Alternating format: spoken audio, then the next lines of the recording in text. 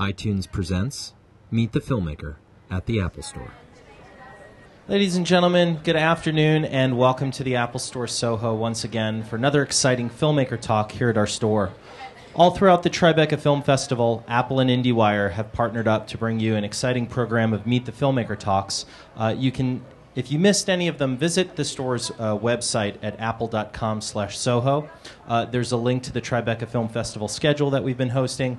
And from that page, there's a link to podcasts that you can download on iTunes from any one of the filmmaker talks this past week. Many exciting ones with Spike Lee, Natalie Portman, Eric Bana, and many more. Visit iTunes and search for Tribeca Film Festival, where you can find events from years past, or search for Meet the Filmmaker for the most current, up-to-date events that have happened here at the store.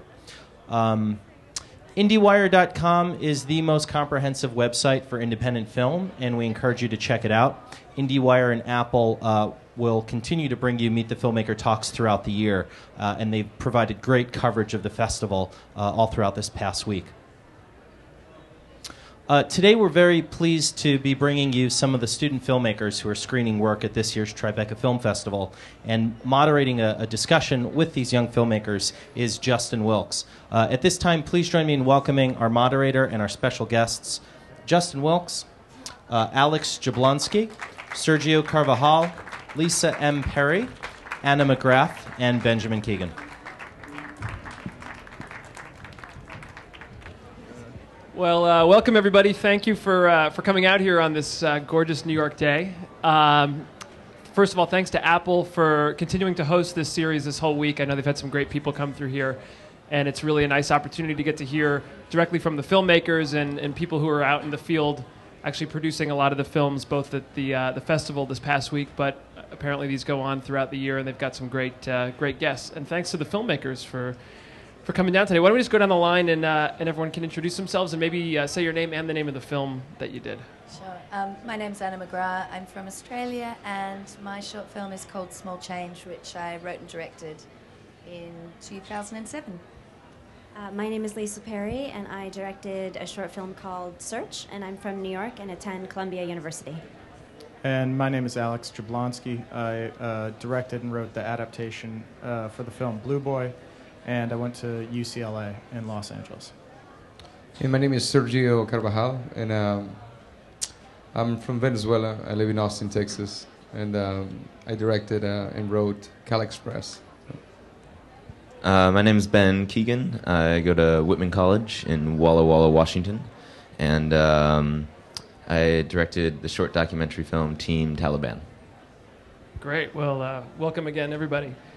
I work at a company called Radical Media. We're a global entertainment production company. We do everything from non-scripted television shows like Iconoclast on the Sundance Channel, feature films, feature documentaries, The Fog of War, which won an Academy Award a few years ago, and then a lot of actually commercial work. And it's always interesting because when we've got new filmmakers either coming in to present a project to us or just people who we scout both for our long-form entertainment or for our short-form stuff, a lot of times people walk in with short films. And it's such an interesting medium, I think, similar to writing a great short story. And if you have heard, I think it was Hemingway and Fitzgerald had always said, the short story was probably one of the hardest formats to be able to crack successfully.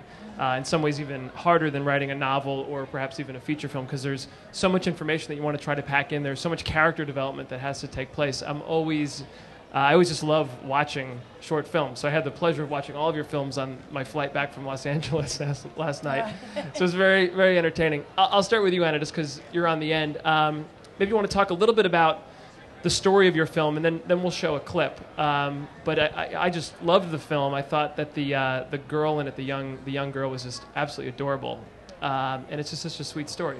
So maybe just tell everyone a little bit about what the film's about. Sure. My film's actually a very short. It's only 7.5 minutes long, so when people ask me to tell them about it, I sort of hesitate because I think I'll probably talk longer than 7.5 minutes. You can watch the film in that time. But it is basically a family drama, what's known as kitchen sink drama. There literally is a scene in it at a kitchen sink. But it's a story of a family where a wife and mother has left And it's basically a story of the father and 3 children dealing with the absence of a mother and wife. And the story, I guess, sort of kicks off when the little girl protagonist in the film, her character's name is Sophie, loses a tooth. And basically, the expectation of the tooth fairy arriving and what happens when the tooth fairy forgets. But I guess the big thing that I really wanted to show in this film is a moment in a child's life when they recognise the vulnerability of their parent. And actually there can be a bit of a role reversal of a child stepping in and doing something to help their parent when normally it would be the other way around. So it's trying to explore a moment where a child does that. So, yeah. So what was it like directing children? Lots of fun, very exhausting. Being a student film, there aren't necessarily the obligations that you might find on a professional shoot. So legally, you're only allowed to shoot with children of certain age for a certain amount of hours, and you're also meant to have guardians on set and all that sort of thing. These Minnie and Ziggy Liskovitz, who are real brother and sister in real life, mother is a friend of mine, and when I rang her up and asked her if I'd chosen her 2 children to be in the film, I said, look, Minnie, who was 6, I said, look, 6-year-olds are legally only meant to be on set working for 6 hours, but, because my shoot's only three days, there might be occasions where Minnie will be on set a little longer. And she said, you can have her a whole day, I don't care, she's out of my hair. Both the kids will be out of my hair if they're on set with you.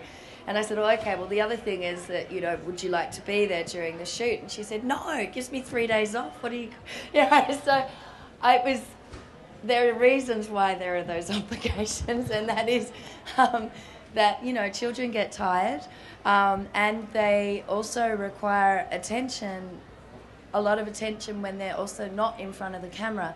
So the first day I found myself entertaining Minnie, particularly Minnie, a lot in between scenes, and doing things like giving her piggyback rides up and down a park. And by the end of the day, I just was absolutely exhausted. So I had to call in some reinforcements for day 2, day 3, because I realised I was just expending all my energy, not only directing the children but keeping them entertained between shots. But they're both gorgeous. Neither of them had ever acted before, and I think that was actually really great because they had no expectations, and were, I think, both quite natural. They're very natural performances, rather than some of the children that I saw who were in drama schools and stuff really, turned on acting as opposed to just being.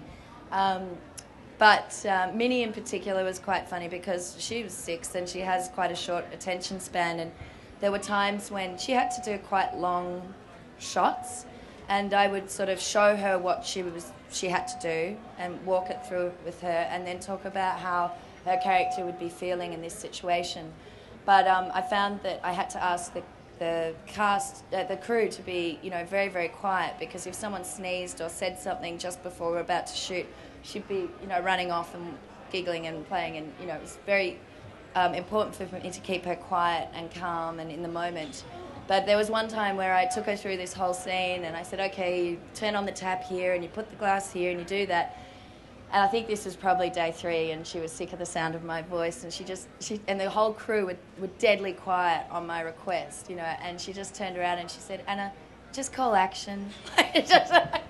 Shut up, let's just go for it. I'm like, okay, fine.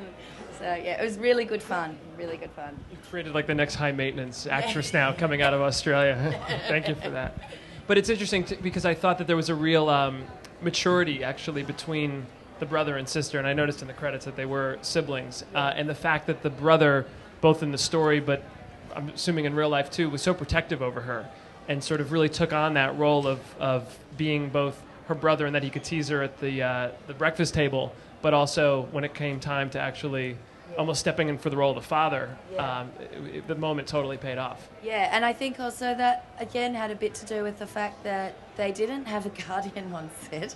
They had sort of had to look after each other. I mean, they became great friends with the crew, and, everyone really looked after them. And particularly Ditch, who plays the father in the film, he and Ziggy, the little boy, would go out and throw a ball around in the park, at lunchtime. And, part of that was obviously developing their father-son relationship that, shows in the film. But it was also everyone being, because there wasn't an official guardian, everyone really, had fun with the kids as well, during the shoots. So. What format did you shoot that on? It was shot on Super 16 with an art on camera, but it was finished on SB Beta, which is just the process that my school takes. So it's a bit of a shame to shoot on something that could have been really, really beautiful and then downgraded a bit. But I think it still looks really beautiful color-wise, and Did anybody else shoot on film for the film? You did as well. Yeah, I did. Do you want to just maybe talk a little bit about what your film's about? Yeah, my film is called Blue Boy, and it's an adaptation of a short story by the writer Kevin Canty, who it's from a short story collection called A Stranger in This World. And it's the story of this young lifeguard who spends every morning getting really, really stoned and fantasizing about the women around the swimming pool at this wealthy country club that he lifeguards at. And this one day that we're following him, there's this kind of traumatic incident where a boy almost drowns on his watch. And through the rescue, he comes very close to this woman that he's been fantasizing about for, we understand, weeks or months. So it seems there's this reoccurring, whether it's a Mrs. Jordan or a Mrs. Robinson, or the young kid always obsessing over the older woman, is definitely a recurring theme in film and in literature. It's interesting that you didn't choose to write the film. You actually adapted it. What was it about the subject matter that led you to that?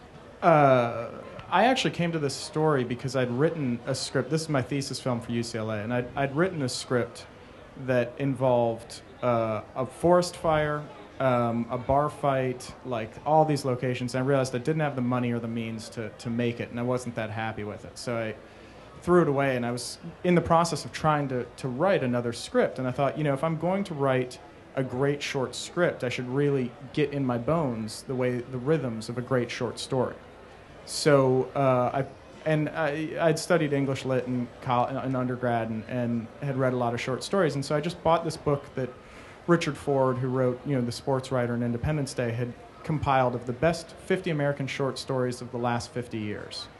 And I was just trying to get the rhythms of what a good short story feels like. And then I came across this story and just loved it and just thought it was perfect, and adapted it first and then set about getting the rights to do the story.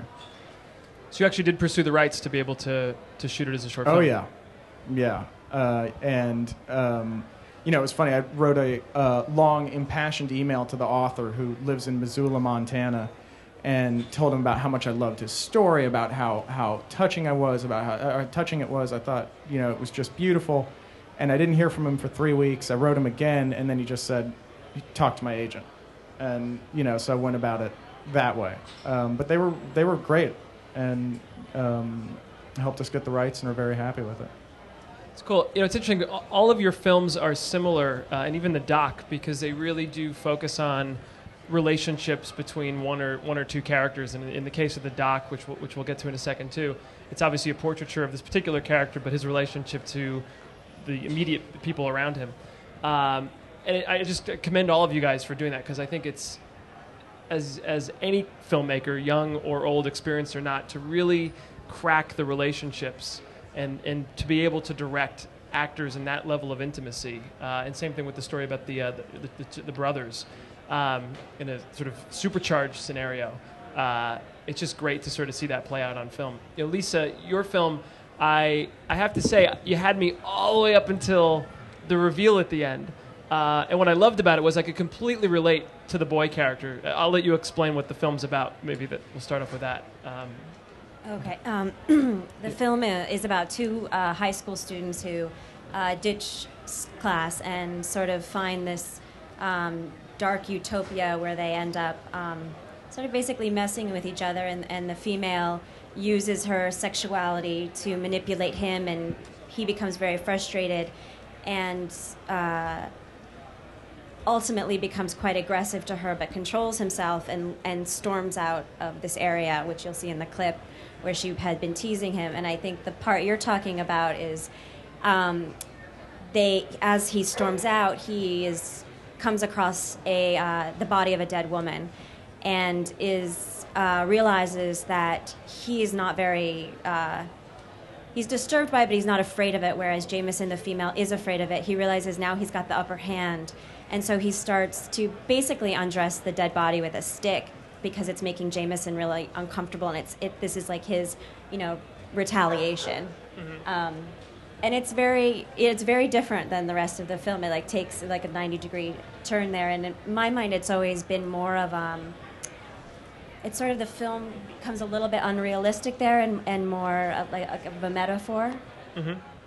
Yeah, I think that reminded me of every girl I knew in junior high school. I'm sorry to hear that. No, it's yeah, but again, it was a very, very powerful relationship between these two characters, and just that frustration, especially as a guy I could relate to, of the girl always being so much more mature than me, so much more in control of the situation. I think he captured that quite beautifully. What was the inspiration? You wrote this as well? I didn't. Oh, you didn't write this? No, this is, there's something in your first year at Columbia called swap, where everyone writes a short script and everyone directs one, and you swap. So it's sort of this, you put everything online, it's this free-for-all, and you do what you can to get the script that you want. And this is written by Aaron Walker, and it was quite different when I first got it. We workshopped it together. At one point, it had a car in it that exploded that the body was in, and like you, I decided production-wise, as a first-year student film, it wasn't going to be possible. It's good to hear that kind of collaboration is happening at schools. I went to NYU, and I think what I was always particularly frustrated about with the program, at least when I was there, was that they kept the directors in one program, the writers in another program, the actors in another program, and the producers in yet another program. And it was only until sort of your end of the year thesis, when only if you wanted to, you would go and try to collaborate with the other groups. And it's just the exact opposite of how filmmaking actually happens. I can't think of any scenario in any project I've ever worked on where you don't collaborate with someone on an intimate level.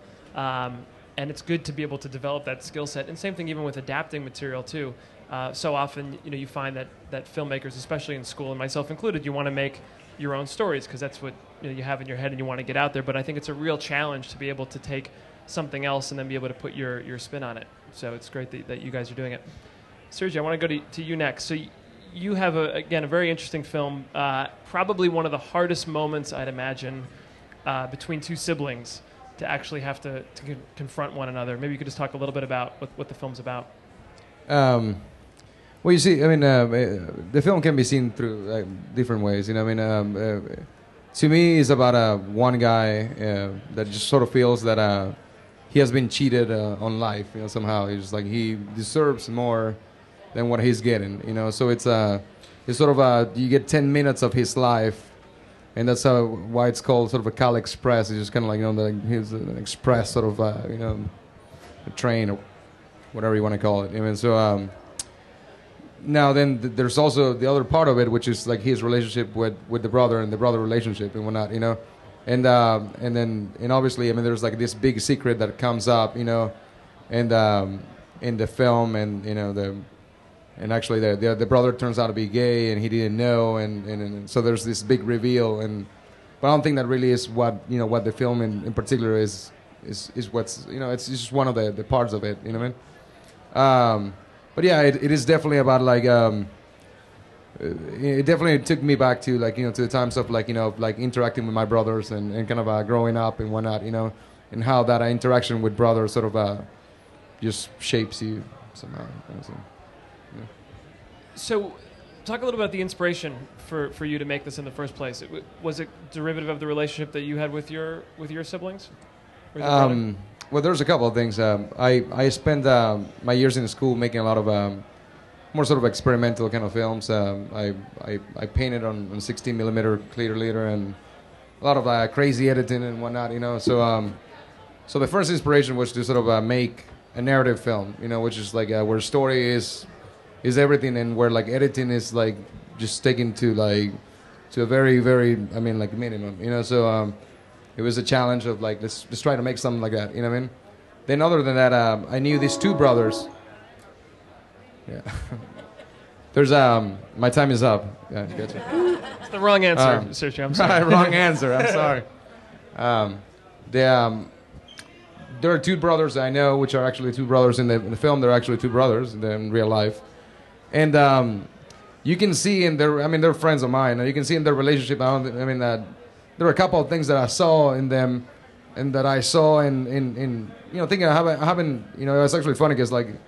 I'm from Venezuela, but I was in Colombia not too long ago, and it was the first time that I've been with all my brothers for the past 17 years. You know, so it was kind of you know, it reminded me of like, you know, you're seeing them interact. You know, so I sat down with them, and in a couple of I told them, hey, this is what I want to do. I want to do this narrative film. It's gonna be 10 minutes, so it's like it's gonna play out in real life, a lifetime. I mean, it's like, you know, so sort of like there's never a jump cut in time and whatnot. You know, and we kind of went through different scenes, and I felt what these guys were sort of about, and I wrote a script that kind of like you know, just I felt that summoned their relationship, my relationship, and everything that I wanted to do, and then we locked it and we shot it. So it was basically it.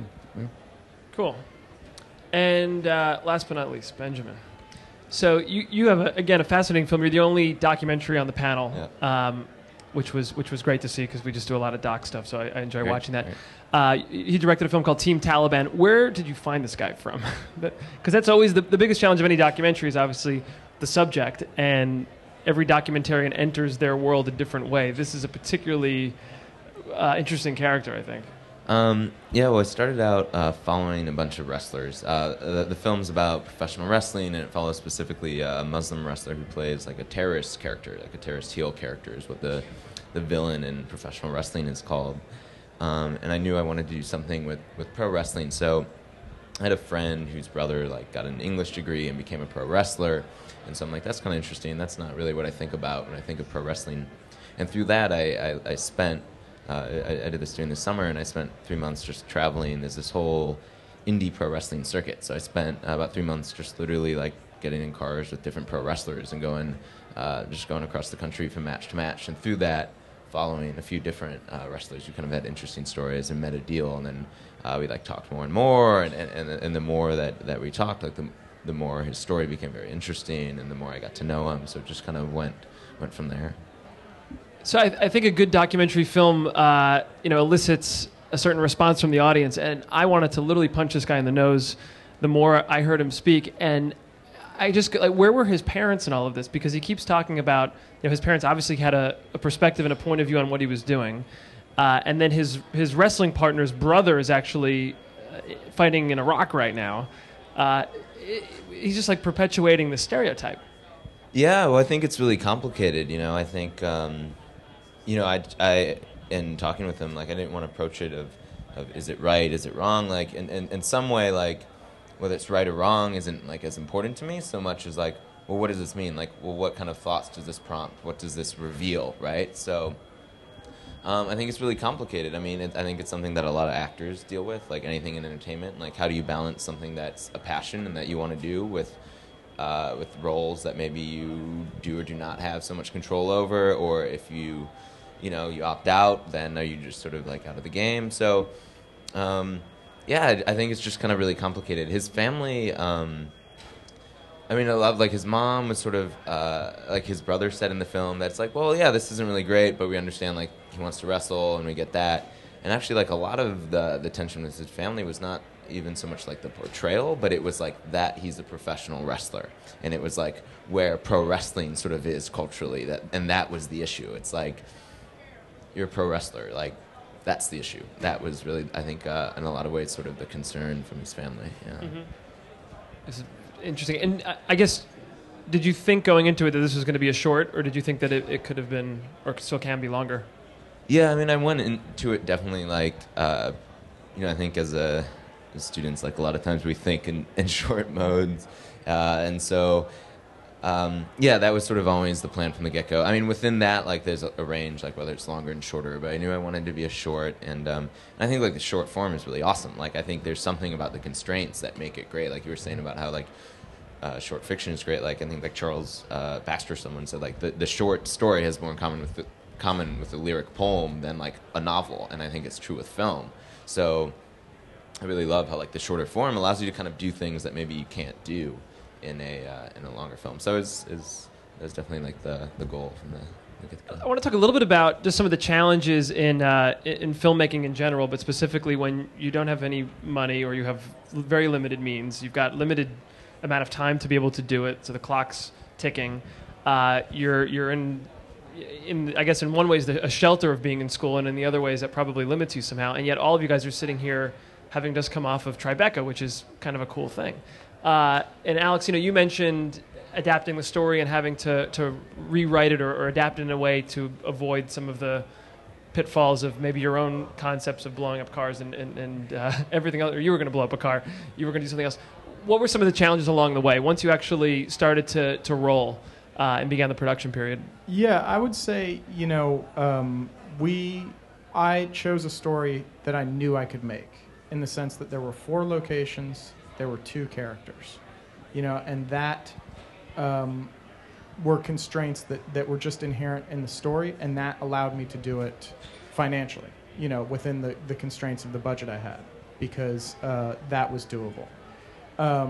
And I would say that the challenges were all of the challenges that a big film faces, which is, getting everything on time and staying on budget. But it's maximized because one of the things that is kind of, we don't talk about a lot, but with student films, you're the producer. I think all of us will probably have, been doing stuff in production capacity where you're scouting locations, you're negotiating, how much you're going to pay for craft service, you're going to Costco and buying, bagels. It's all those things, and I think that those are a lot of the challenges. And then the other thing, though, that was great about being a student, you talk about how it's a double-edged sword, is that we were able to get a lot of donations, and that was critical. We got donations from Panavision, we got donations from Technicolor, we got donations from Kodak, and there is no way we would have been able to make the film without those donations. So it's interesting that you did choose to shoot on film, and I know both from my film school days and even now, not a director walks in the door, or very few directors walk in the door and say, I want to shoot HD or I want to shoot digital. There's still this desire to shoot film. You'd think being in school and being limited in the ways that you were, film may, and even the distribution model, whether it was for festival or not, everyone's taking digital submissions. Why did you choose ultimately to go film? There were 2 main reasons. The first is that this story is a very it unfolds slowly at the beginning. It is about this young boy and this hot older woman that he's lusting after.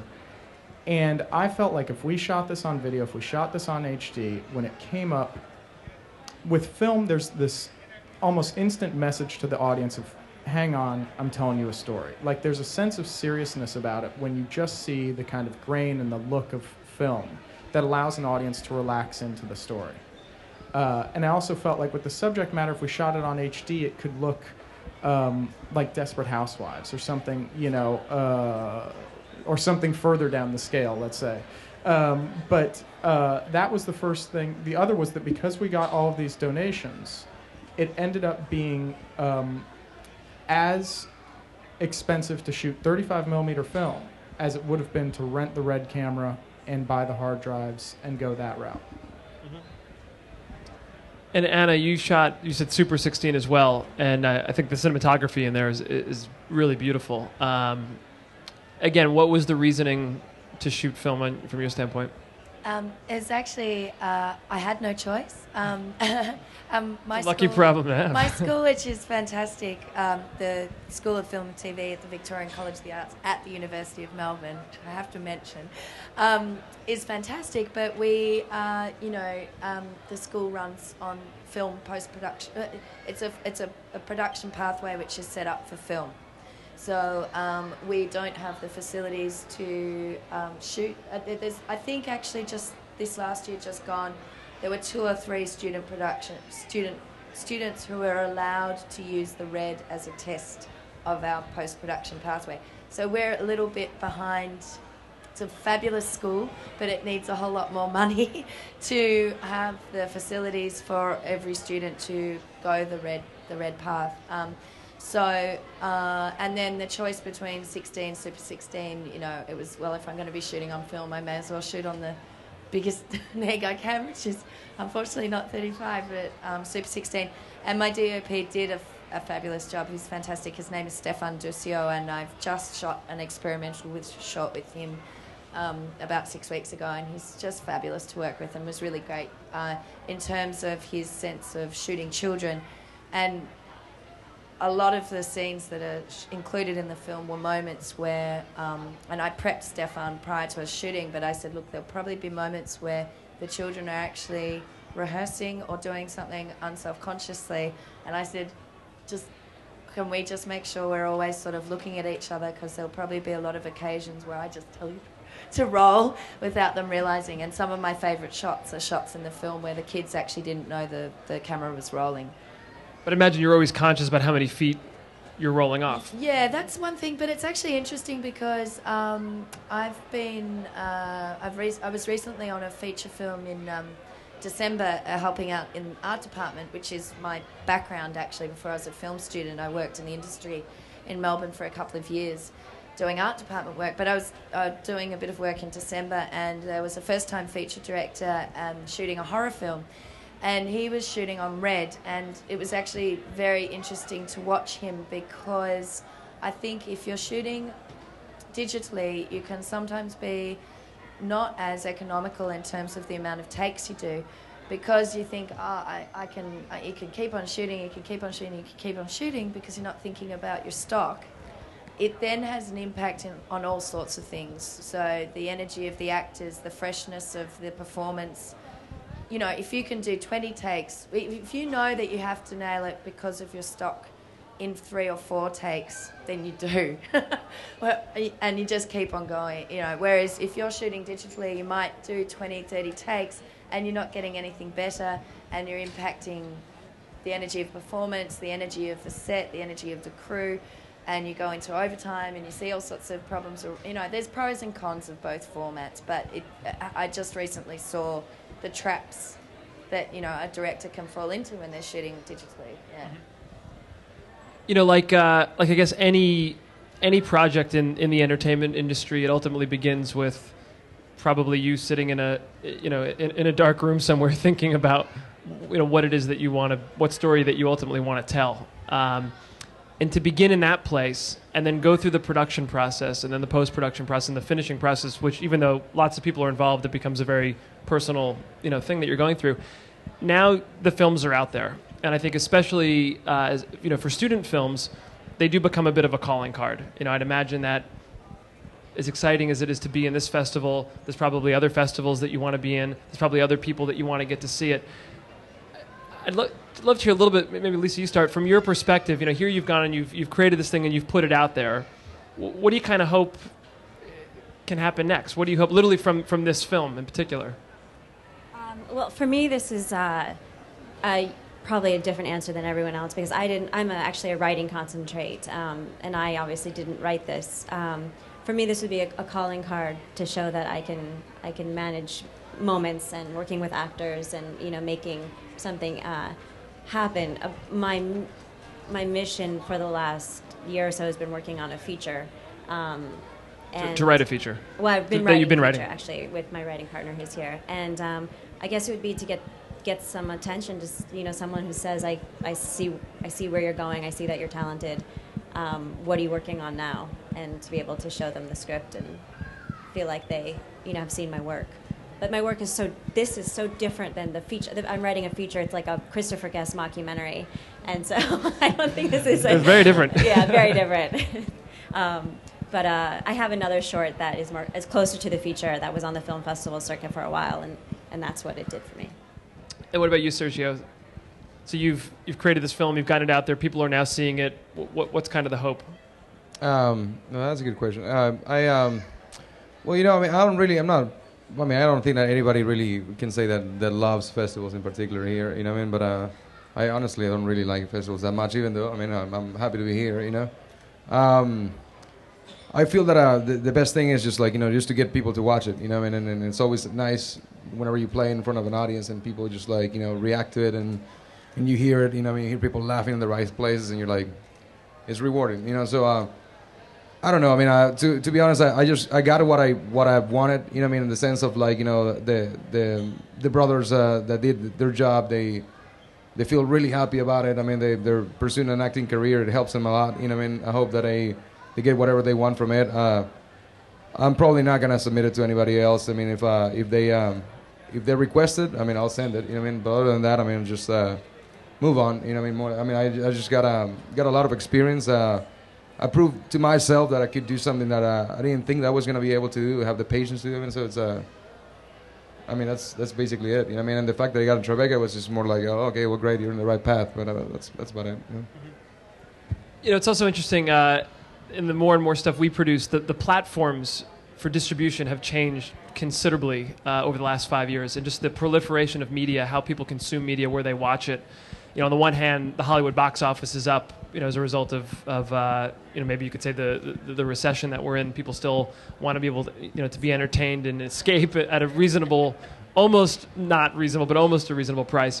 And then on the other hand, we shot this film that was actually going to be the opening of the Academy Awards this year, and for a whole host of reasons, it ended up getting cut at the last minute because of the show was running over, which was sort of a bummer. But we interviewed this guy Dax Flame, who's this young kid, and from his living room, he lives somewhere in the Midwest. He literally posts movies on a daily basis, and he has over 20 to 25 million people watching his films. And the guy who was directing our film for the opening is Bennett Miller, who did Capote, and we've worked with him on a bunch of projects. And it was really interesting because Dax said, Bennett, more people have seen my movies than have seen your movies. And you're like, wow, that's so true. And then you look at even someone like, the Susan Boyle on Britain's Got Talent. Over 100 million people have seen that clip. So I have to believe on some level, as filmmakers, as storytellers, there's a very exciting opportunity right now to be coming into this industry, to be coming into this field, because of the power of sort of being able to get your message out there. How conscious, if at all, are you in that?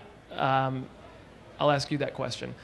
Yeah, I mean, I think that it's a really exciting time. I mean, because there's such a need for content, and it also makes it more exciting making shorts, because people are more open to watching shorts. After Sundance this year, I downloaded probably like 5 shorts and watched them on my phone. And the experience wasn't that different from watching it on a TV at home.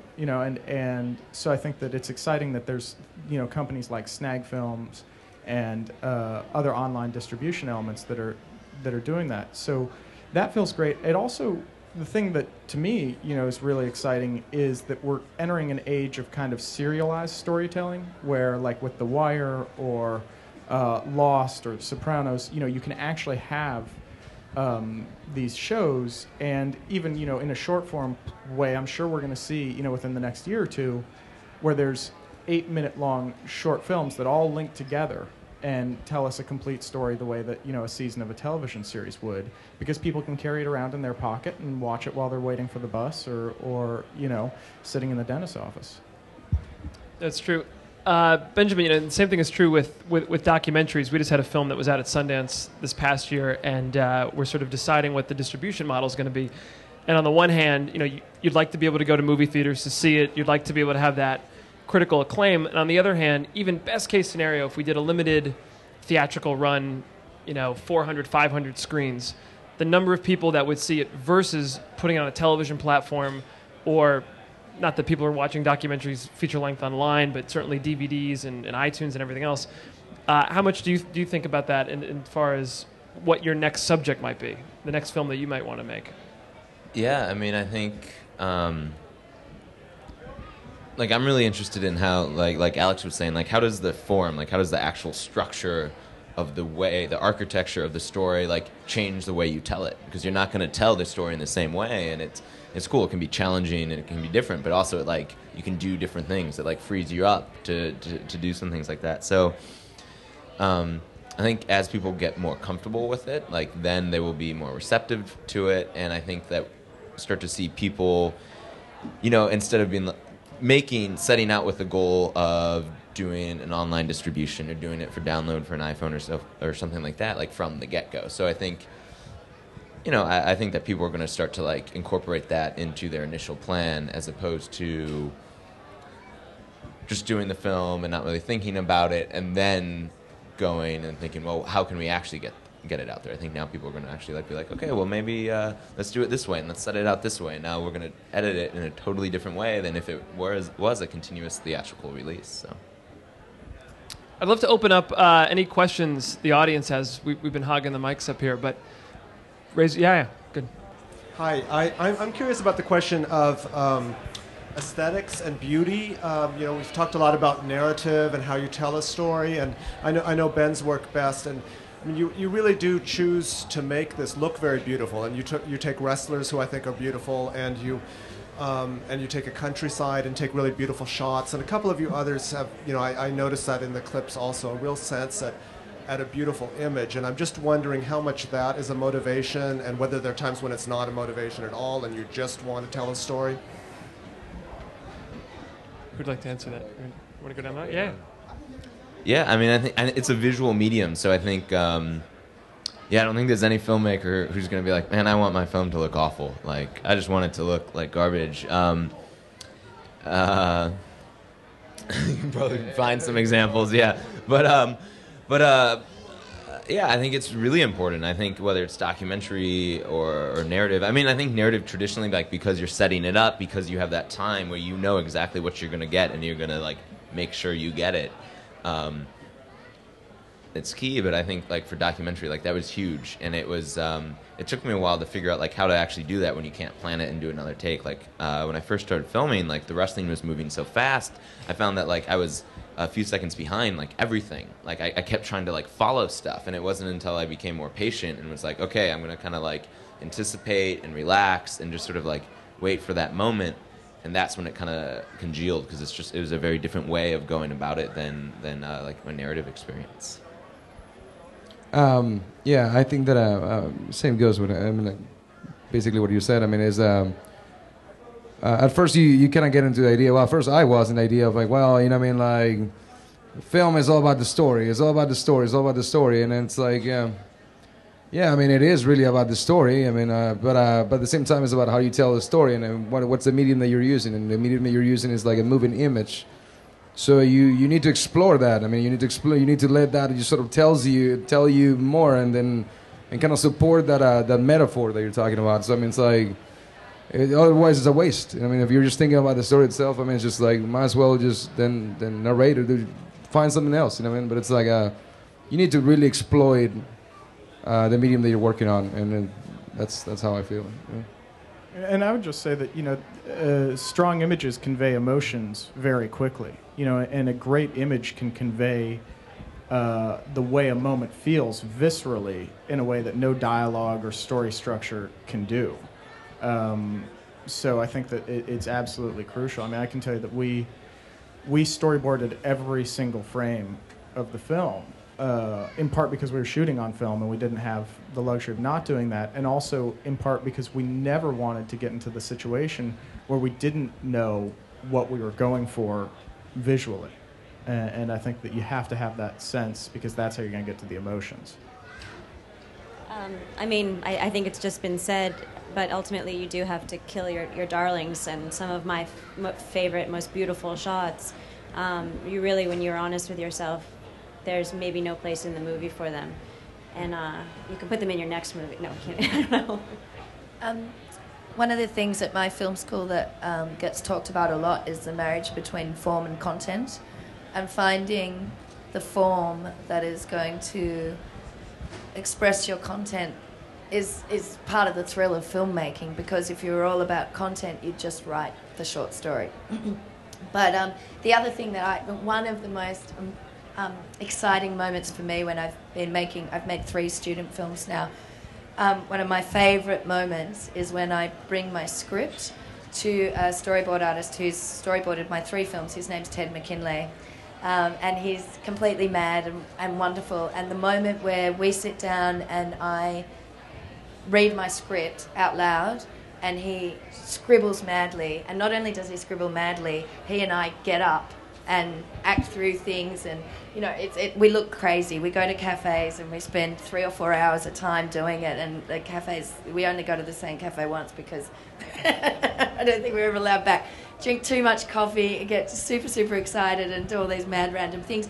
And for me, that's one of the most exciting moments because I've written a story, but the way I write is I visualize moments happening. So actually, when I wrote Small Change, I woke up in the middle of the night and got up freezing in my pajamas, grabbed a notebook and drew the film. Not very well, but I drew it. And then the next morning I got up and looked at my pictures and wrote the script from what I'd drawn. So I think that's why I'm attracted to filmmaking as opposed to writing. You know, yeah. Any Right over other here. questions? Yeah. Over. Oh, yeah. Sorry. How long each, how many minutes each film? I think how long is each one of your films? Mine's 7.5 minutes. Mine's 10 minutes. 16. 10 minutes, yeah. 12. Were you guys limited at all by the you were by? Mine was meant to be 5. Okay. By school, the project, the nature of the project was a 5-minute film. Right. And other guys, it just felt like that's what it should be. Yep. My name is Marguerite Cermak. I'm a screenwriter and producer, and I'm really interested in all of you. And I'm just curious as to what all of you are up to next. Are you staying in America, in New York? What's next for you guys? I'm from Melbourne, Australia. I'm about to go back, which is home. I've just shot a little experimental short, which I'm going to be hopefully finishing in about a week or so. That's a project that I've just done as a result of travelling to a whole lot of festivals. Which has been fantastic, but I started to get itchy feet about the fact I wasn't making anything. So I've just done a very quick sort of experimental, spontaneous project to keep up making something. I've got a couple of projects that are in concept stage, so that's, you know. I'm a New Yorker, and I'm still at Columbia. I have another year or two. Right now, I'm just about to start pre-production for a film I'm shooting in Los Angeles, and I have 2 features. One is close to being done, which I will then try and send off to all the institutes and get some sort of, lab help and continue to work on it, and continue to develop my second feature. I live in Los Angeles, and Monday I'll go back to my day job. I officially finish at UCLA in June, and I have 2 feature scripts that I've written and are good to go, and have begun meeting with producers about them to get them made. Before finishing school, I was I'm a musician, so I played in a band for a while, and decided to go back to school and finish film. So I'm going back to music right now, and which is something that I loved, and I'm contemplating. I mean, I just got into in grad school for film in LA, and contemplating about taking that step. But in the meantime, it's just keep on producing, keep on doing work, music and film. So that's where it's at. For me, I'm graduating in May as well, and in terms of film stuff, have a dramatic web series, actually, which we're talking about, where it's like 9 very short episodes. That the first one's going up online on Monday, so it's going to be doing that, and then trying to keep on trucking. Yeah, what's the URL? It's called it's drycreekseries.com, so you should check it out. drycreekseries.com. DRYCRE.com. Cool. Any other questions? Yeah. I think the microphone's coming your way. Thanks. I was wondering, how did you go about getting your film into Tribeca? Are there any prerequisites in terms of the length of the films that you have? Seems like they have different lengths in films. And another question, quick question for him. I have a script for a feature film, already finished. I'm writing to agents, and he says he's talking to producers. Where do you go about getting in touch with producers that might help you get your film made? Well, one hard question, probably one easier question. So the easy one is all of you guys submitted as part of the short film filmmakers series, right? This is an actual category in the festival for that. Though I actually met Sharon Badal, one of the shorts programmers, at another festival, the Palm Springs Short Fest in August last year, and I literally shoved a copy of my film in her face in a throng of other filmmakers, and I didn't think she'd remember me, but she did. And I also actually went through the normal process of submitting, but she told me the other day she'd kept this film that I thrust in her face, back in August last year, which is really great, So. As far as meeting producers, this is still something I'm trying to figure out. Absolutely. And right now I've been lucky that people have contacted me, partly because I have a film at Tribeca, and just through friends of friends of friends who kind of like the stuff I'm doing and want to encourage me to keep going. But I mean, that's always the question: is how do you get your work in front of the people who can make it happen? And I think it's a hard thing to figure out. If anybody knows the answer, just tell it to us, please. Yeah, I think that's probably one of the most challenging aspects of the business, but at the same time, like we were talking about before, there's so many more outlets now for distribution and for work to get out there. Having it work at a festival like this is obviously a great way to be seen. There's projects that, directors who are very accomplished who we work with who have spent the last 11 years trying to get their next feature project made, and then other projects that have, walked in the door through a friend or a friend of a friend, and next thing you know, that's the project that we're able to get set up. Perseverance is the name of the game. Any other questions? Maybe one or two more, if anybody has anything else. About the formats, I know that two of you shot on film. The rest of you shot on what, HD, or can you tell us what was the format on the rest of your movies? Actually shot on just like standard def SD. And then, which camera? Is Canon XL2, and that's what I shot on. So that's sort of like the antique, like a lot of this stuff. Yeah, I shot on EX1, no special adapter or nothing, just HD EX1 Sony. So.